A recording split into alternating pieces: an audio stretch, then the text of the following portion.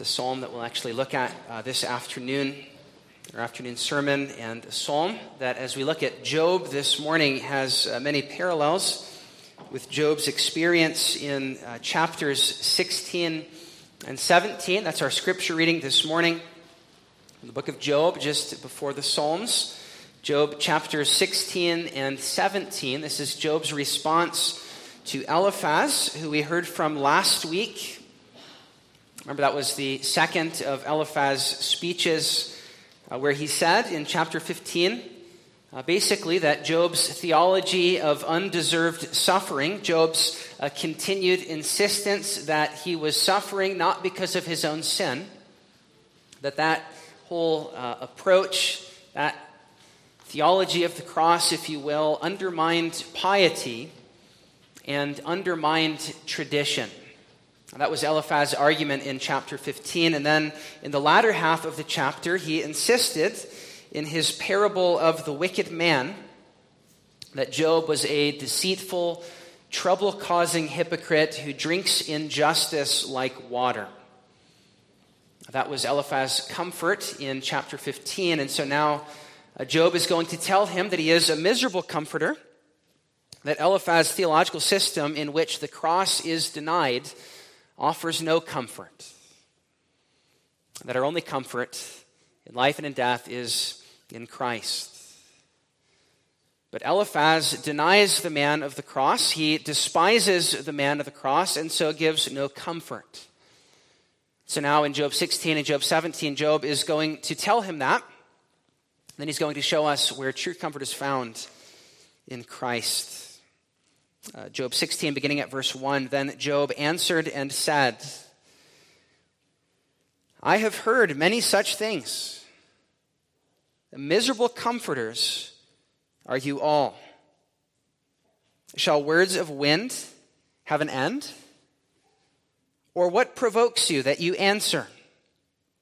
I also could speak as you do if your soul were in my soul's place. I could heap up words against you and shake my head at you. But I would strengthen you with my mouth, and the comfort of my lips would relieve your grief. Though I speak, my grief is not relieved, and if I remain silent, how am I eased?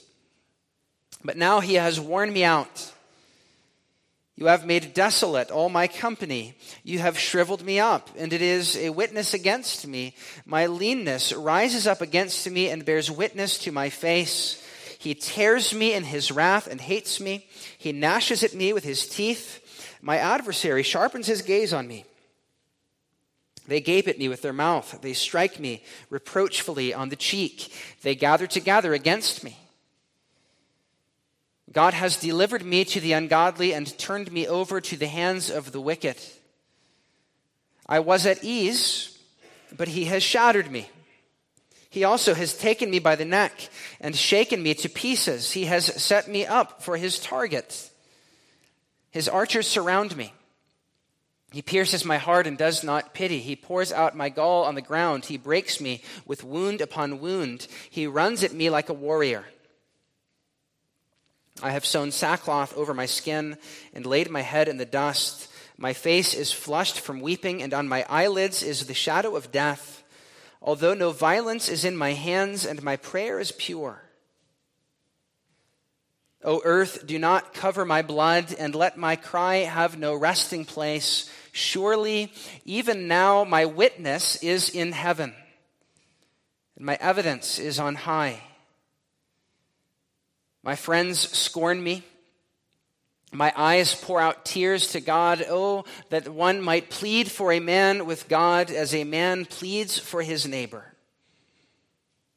For when a few years are finished, I shall go the way of no return.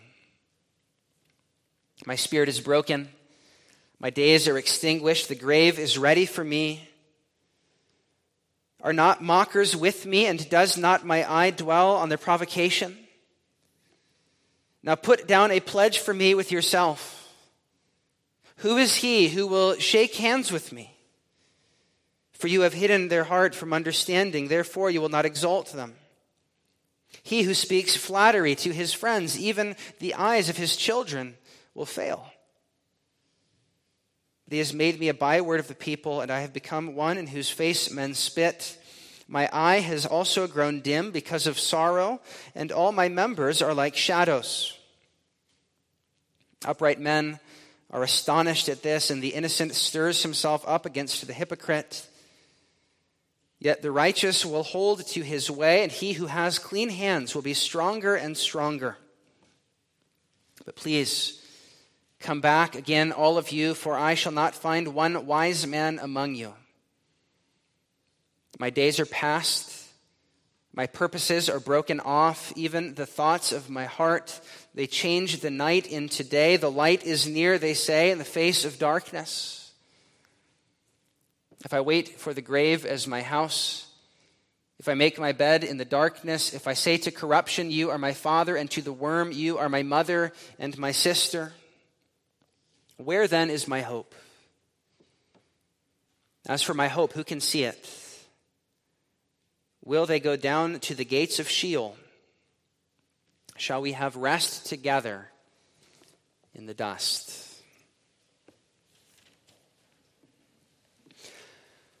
Congregation, as I said, we learned something in this passage about how not to offer miserable comfort. We also learn something about Christ, in whom is found true comfort. But before we get to either of those things, there is also the issue of what we're to do with some of the language that we find on Job's lips in chapter 16. Perhaps you noticed some of that as we were reading, where Job says that God has torn him in his wrath, says that God has gnashed his teeth at him, that he has shattered him, that he's taken him by the neck and dashed him to pieces, set him up as a target, and surrounded him with archers. And we wonder, how is it that the same man who says these things can later be vindicated by God in chapter 42, where God says that Job has spoken rightly of him? How can this be? I think part of the answer to that question, part of what's going on here, is that the language Job here uses of God, God elsewhere uses of himself. Hosea chapter 5 and chapter 6, God says that he will be like a lion to Israel and tear them. Isaiah chapter 8, he will shatter them. Lamentations 3, he will bend his bow and set up his target against them. He will tear his people to pieces and make them desolate. And so in one sense, Job is not saying anything unique. The Old Testament often uses this kind of language. But it's interesting. It's always in the context of what God will do to his people Israel in exile. You might remember we saw at the beginning of the book how in chapter 1 and chapter 2, all of the ruin and misery that comes upon Job parallels the very covenant curses that are listed in Deuteronomy 28. The destruction of his land, the loss of his livestock, bereavement of his children, bodily sores and boils. Some of it is even given to us in Job 1 and 2 in the precise language of Deuteronomy 28. The curses that will come upon Israel in exile have come upon Job in this book. And the way that God will later restore him at the end of the book is described in the very language of Deuteronomy chapter 30. Where in Deuteronomy 30, verse 3, it speaks of God restoring his people from exile. And this is a bit clearer in other translations like the ESV. But it actually says at the end of Job that God will restore their fortunes.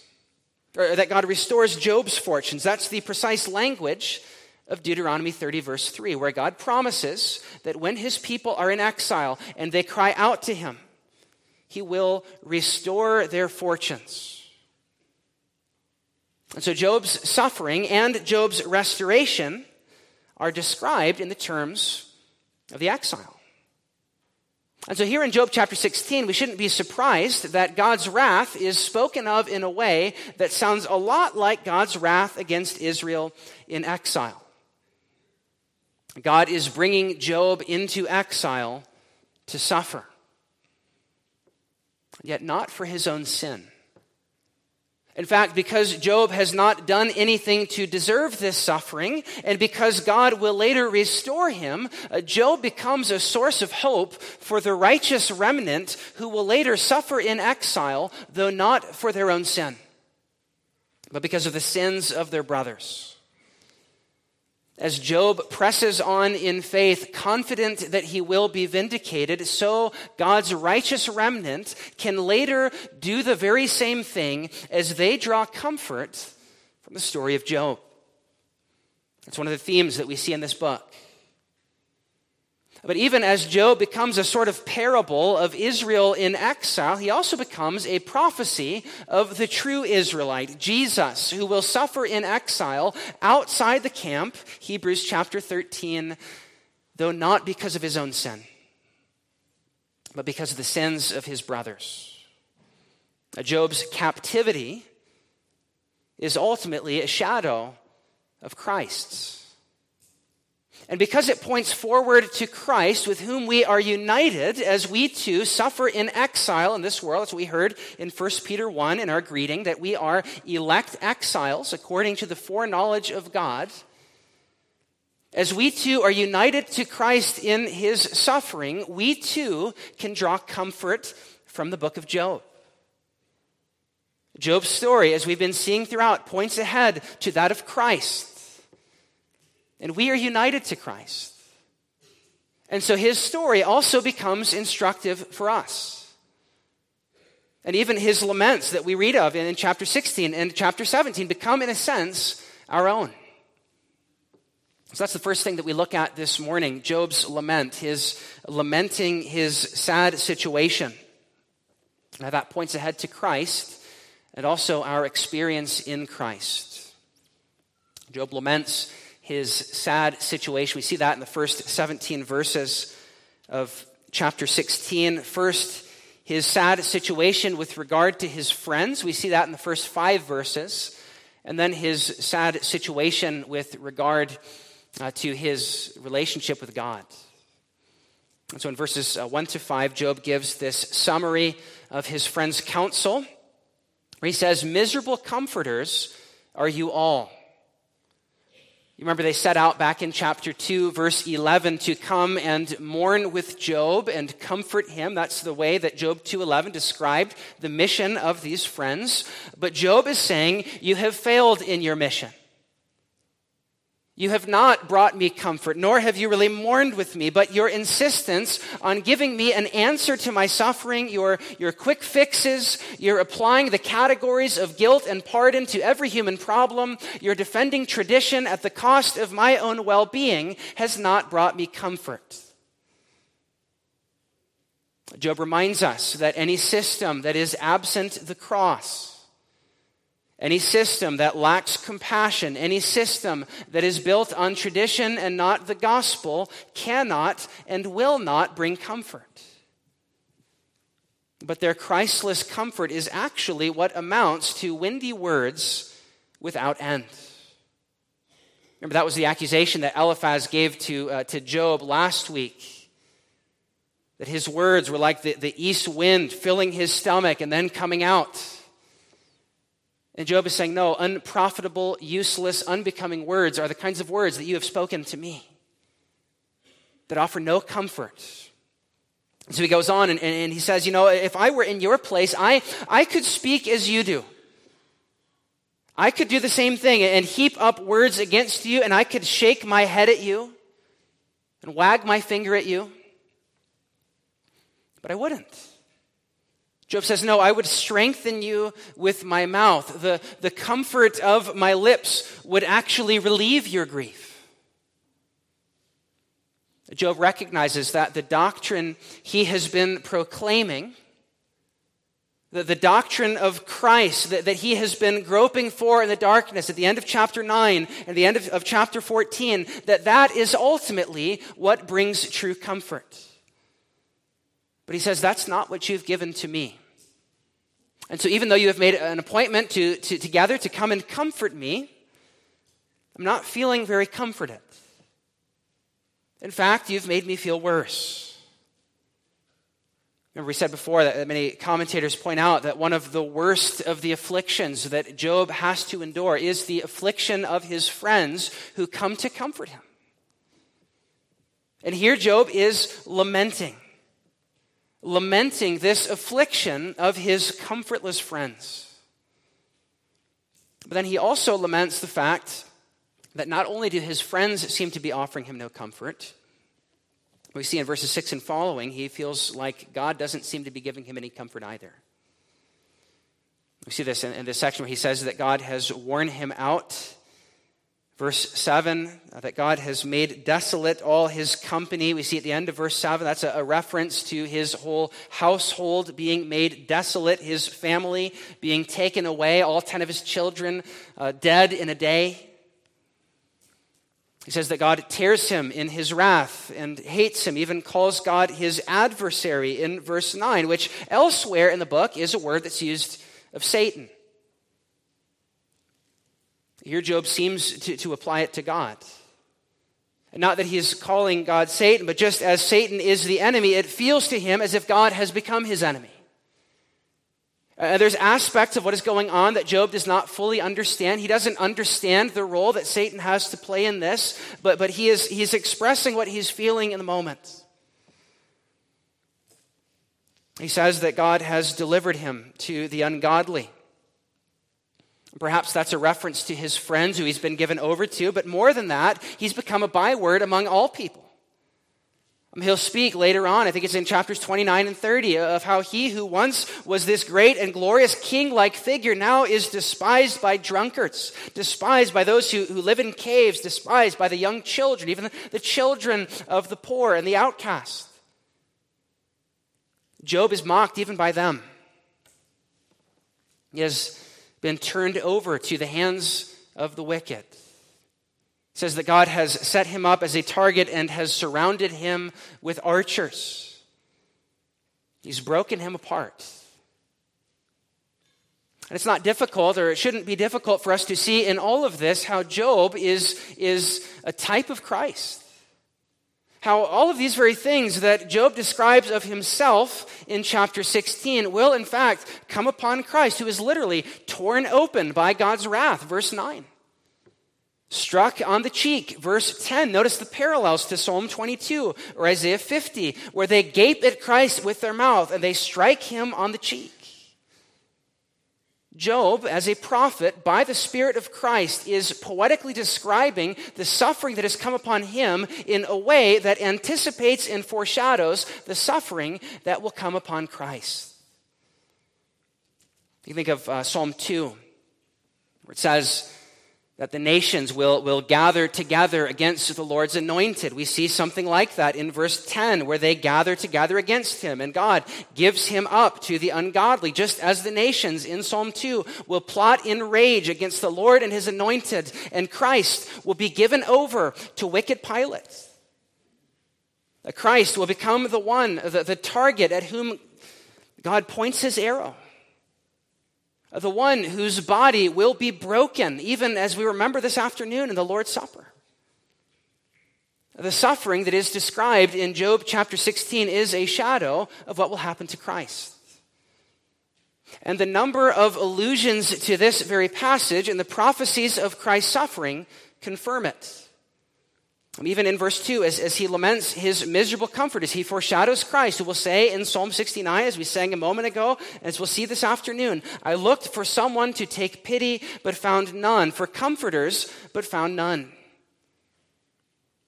And all of this leads him to say, I have sewn sackcloth over my skin, and I have laid my head in the dust. My face is flushed from weeping, and on my eyelids is the shadow of death. Again, hear the allusion in Psalm 69 back to this, where the psalmist says, I am weary with crying, and my throat is dry. My eyes fail while I wait for my God. Those who hate me without cause are without number. Christ will quote that and apply it to himself.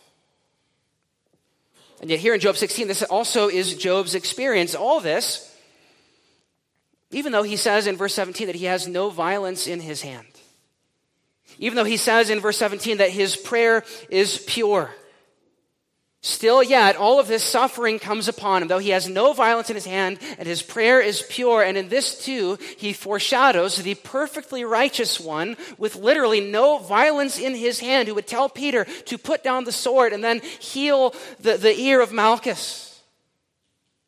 In all this, he foreshadows Christ, the perfectly righteous one with no violence in his hand and whose prayer is as pure as it gets, who even prays for those who torment him. But who would suffer alone. Would suffer alone at the hand of God and at the hands of men. And what this means for us is that as we are united to Christ and called, as we heard last week from Philippians chapter 3 and that New Testament reading that we read with Job 15, as we are called to share with Christ in the fellowship of his suffering, being conformed to him in his death, that we might sometimes feel this way too. Though we seem to have no violence in our hand and our prayer is pure, everyone around us seems to be either against us or has abandoned us.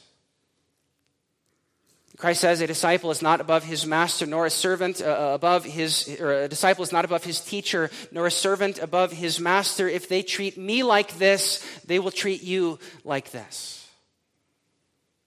And so the individual believer, the church throughout the world, the persecuted church in many places may expect to suffer without cause, though their prayer is pure, and to receive either miserable comfort or no comfort from those around them who instead gather together against them and gape at them with their mouth. But thankfully, God does not leave us there.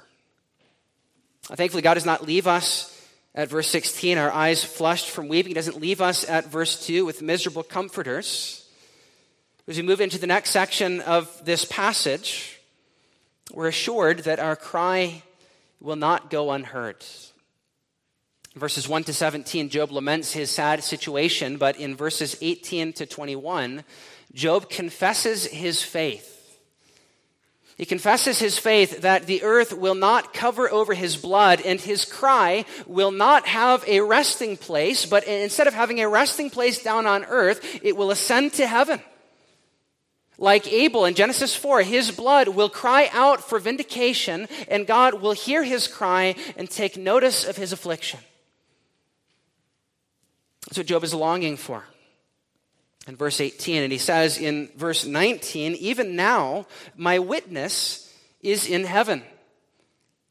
And he says, he who testifies for me is on high. That's how we could translate that last line of verse 19, where in our Bibles it says that his evidence is on high. Really, that's his witness. The one who testifies for him, the one who brings forth this evidence in his favor. Job is here confident that he will receive help from on high. And along with this, also help from below. That's what he asks for in verse 21. Even though his friends on earth scorn him, he says, oh, that one might plead for me as a son of man pleads for his friend. Again, that word neighbor at the end of verse 21 is friend. Job believes that God will provide a witness who is both a son of man and from heaven, who will stand in his defense with the authority of heaven and yet with the love and sympathy of a friend. If you were here maybe a month or so ago when we looked at the end of chapter 9, you remember how Job longed for a mediator in verses 32 and 33 of chapter 9 who could lay his hand both on God and also on Job. At the very beginning of that chapter, he said, how can man be right with God? How can I be righteous before him? He recognized the great distance between him and God, and he knew that his only hope in having peace with God was for someone to come who was both God and man. Someone who somehow could identify with them both and reconcile them. Bridge the gap between them. And Job, back at the end of chapter 9, did not fully understand what he was asking for. But throughout the book, as we trace this theme of a mediator, we can see this growing confidence that God will provide a mediator. It first came up in chapter 5, verse 1, where Eliphaz denied any possibility of a mediator. By the end of chapter 9, Job mentions it, and then he says, but this is probably just some wishful thinking that won't ever happen. But then here, by the time we get to chapter 16, he is confident that he will have a witness, and by the time we get to chapter 19, he will thunder those famous words, I know that my Redeemer lives, and shall at last stand upon the earth, and I will see God. We see this growing confidence that God will provide a mediator, and that mediator will be both God and man. Like Boaz in the book of Ruth, who is a redeemer, a kinsman redeemer, one who has affinity with him, who shares a family identity with him, and yet who is also God himself. This is Job's confidence that has been growing throughout the book. And Job did not fully understand what he was saying. Job didn't fully understand how all of this would be fulfilled, but that's the way that it often was with the Old Testament prophets. In fact, Peter says that in 1 Peter 1. That they did not fully understand God's purposes. They did not fully understand that which they prophesied, and yet they spoke it, and they held on to what they did know in faith. And that's what we see Job doing. Speaking, yet through a glass darkly of a mediator who will come, not understanding fully what will happen, how that will come about, but like the Old Testament prophets, speaking even through a glass darkly and holding on to what he did know in faith. And we've mentioned this once or twice, but James chapter 5 will actually count Job among the Old Testament prophets, I think largely because of passages like this and passages like Job 19. Where he speaks very clearly of the Christ to come. Though he didn't have the clearest perception of him, he spoke of Christ. And that, beloved, is what gave Job hope in the midst of sadness. The person and work of Christ.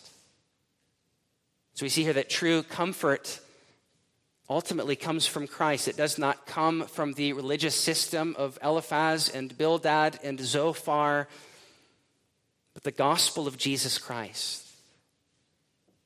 The gospel of Jesus Christ, the one who will not only lay his hand upon Job, but will replay all of Job's suffering to an even greater degree. Being without anyone to comfort him, even his own father in a sense, as he'll cry out on the cross, my God, why have you forsaken me?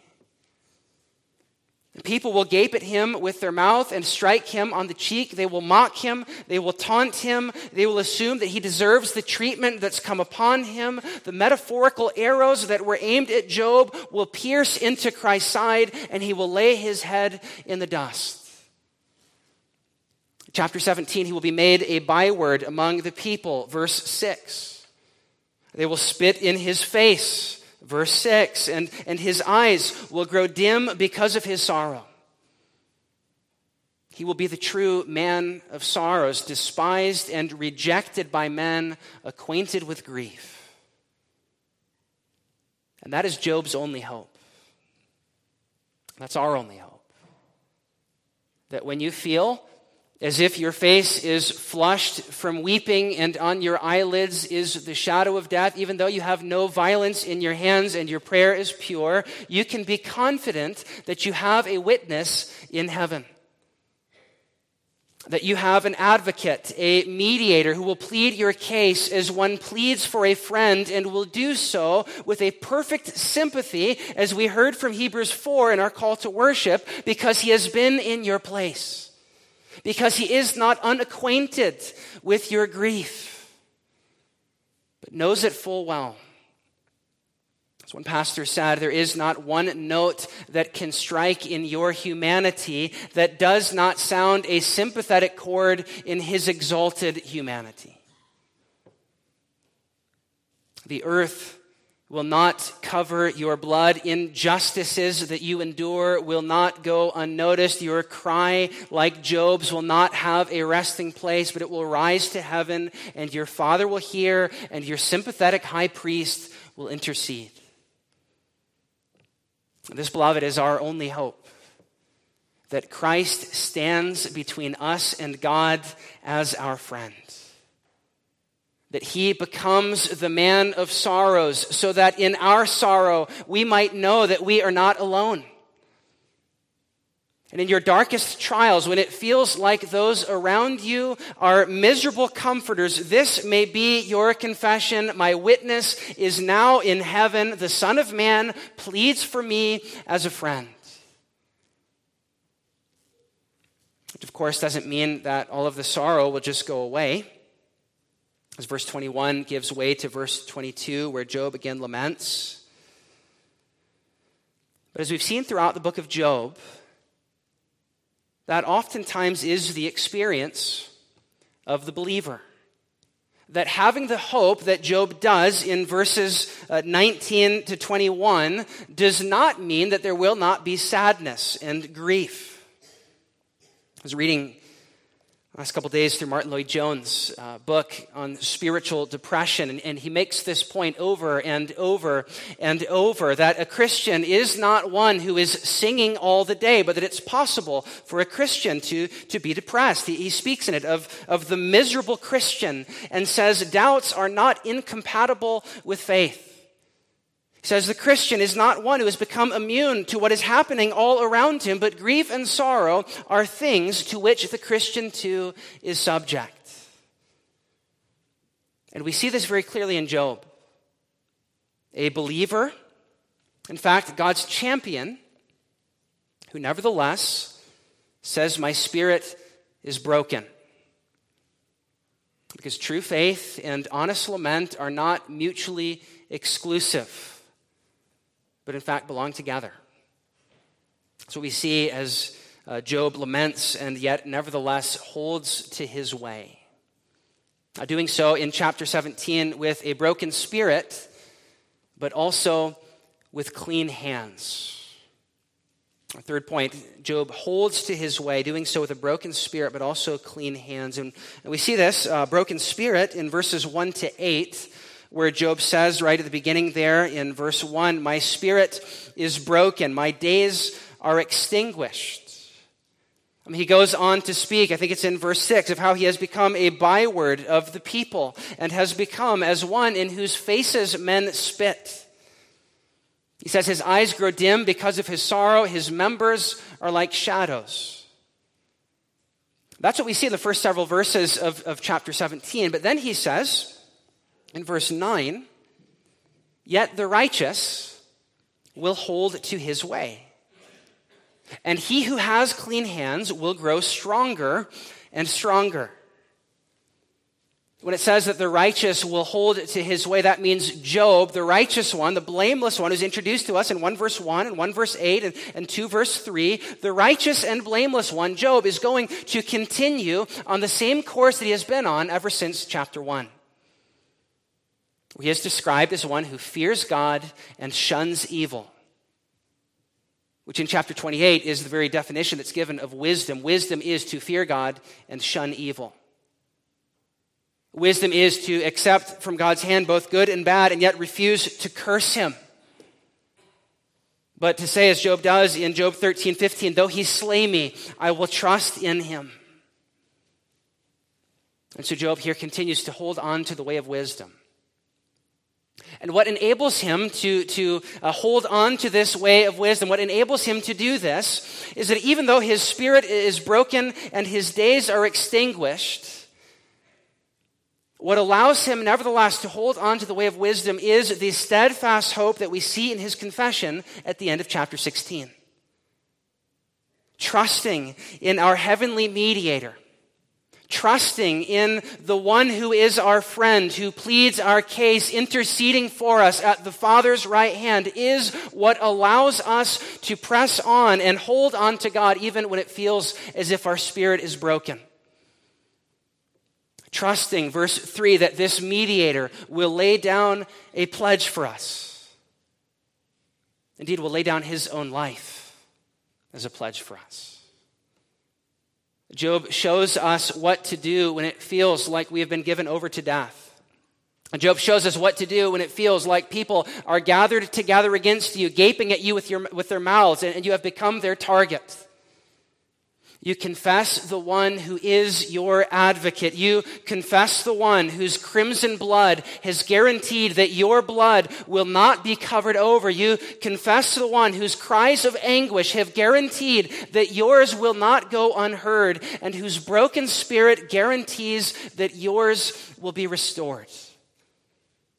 Holding on to the way of wisdom does not mean that things are going to get better right now. In fact, as we see with Job, it may make you a target. But holding on to the way of wisdom and confessing your faith in the God-man who has become your mediator, the man of sorrows who can sympathize with you in your sorrows, will make it bearable. It will make it so that you can bear your cross with clean hands. And verse 9 will make you stronger and stronger as God will give you the strength that you need to persevere. But once again, that won't make the trials go away. Because immediately after the clean hands and becoming stronger and stronger in verse 9, it's more sorrow in verses 10 to 16. In verse 10, we see again the absence of anyone to give comfort. Verse 11, he speaks of the desires of his heart being broken off. Verses 12 to 16, he speaks of death being his home and darkness his next of kin. He says, "Where is my hope? Will it go down to the gates of Sheol? Shall we have rest together in the dust?" And so Job still sounds pretty hopeless as this speech of his comes to a close. And yet his speech, or his hope, has not been extinguished. It's only been eclipsed. It's not been extinguished because he will keep on going. It's been eclipsed for a moment, yes, but he will keep on pressing on. He will keep on speaking. He will keep on holding to his way with clean hands and confessing his faith in his Redeemer. We'll see it again in chapter 19. And the reason he can still have this hope, is because even if he does go down to the grave, even if he is buried in the darkness, even there, his mediator will go too. Crucified, dead, and buried, he descended into hell. Even if Job is buried in the grave, even there, his mediator will go too. And Jesus, verse 14, will say to the worm, "You are my mother," as he confesses in Psalm 22, verse 6, "I am a worm and not a man, a reproach of men and despised by the people." Job has a heavenly mediator who is able to identify with him in every aspect of his suffering. Job has a heavenly mediator who will go into exile for him, being cast out of God's presence, suffering outside the camp, outside the city gate. Will go into exile for him and suffer the very curses of Deuteronomy 28. Who, no matter how bad Job's suffering gets, is able to sympathize with him. And we have that same mediator, who, no matter how bad our suffering gets, is able to sympathize with us. And so in the midst of whatever sorrow you bring with you this morning, your only hope, beloved, is the man of sorrows himself. Our only hope in the midst of sorrow, Job 16 instructs us, is the man of sorrows himself. And so this passage is confronting us with the question, is that where you are placing your trust? As you've come here this morning, as you're listening this morning, is the mediator who is both God and man, who has become our friend, Jesus Christ, is that where you are placing your trust in the midst of the difficulties and circumstances that you face in this life? Because you cannot place it in your circumstances. Job's only seem to be getting worse. Job shows us that you cannot place it in other people. Job has no one to give him comfort. You can't place it in your own resolve and strength or your own personal piety. But there is only one place that you can place your trust, and that is in the one who pleads your case as a man pleads for his friend. And who is also now in heaven as your witness, the man of sorrows, the God-man, and your friend. Let's pray. Our Father in heaven, we thank you that in your word, you give us these little shadows and pictures pointing forward to the Christ to come who would experience hell for us and feel the full fury of your wrath for us, who would experience the abandonment of his friends for us, even on the cross, the forsakenness of his Father. Lord, as we see this shadow in the story of Job, we confess what a mighty Redeemer we have, what a faithful friend we have standing in heaven as our witness. As we look at the friends of Job, we see in them our own reflection in the ways that we fail to be a friend to others in their suffering, the way that we fail and offer miserable comfort.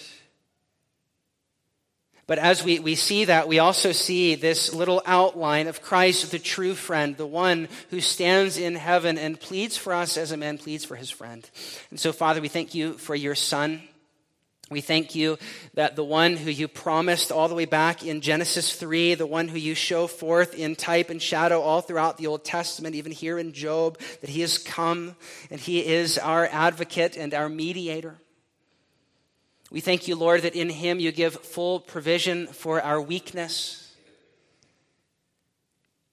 And we pray, Lord, that whatever suffering you may call us to share with him in this life, that you would make us confident by your word and spirit that he who has gone before us now stands as our advocate and friend. We pray that you would help us to confess that with confidence, holding on to our way with clean hands. We pray in Jesus' name.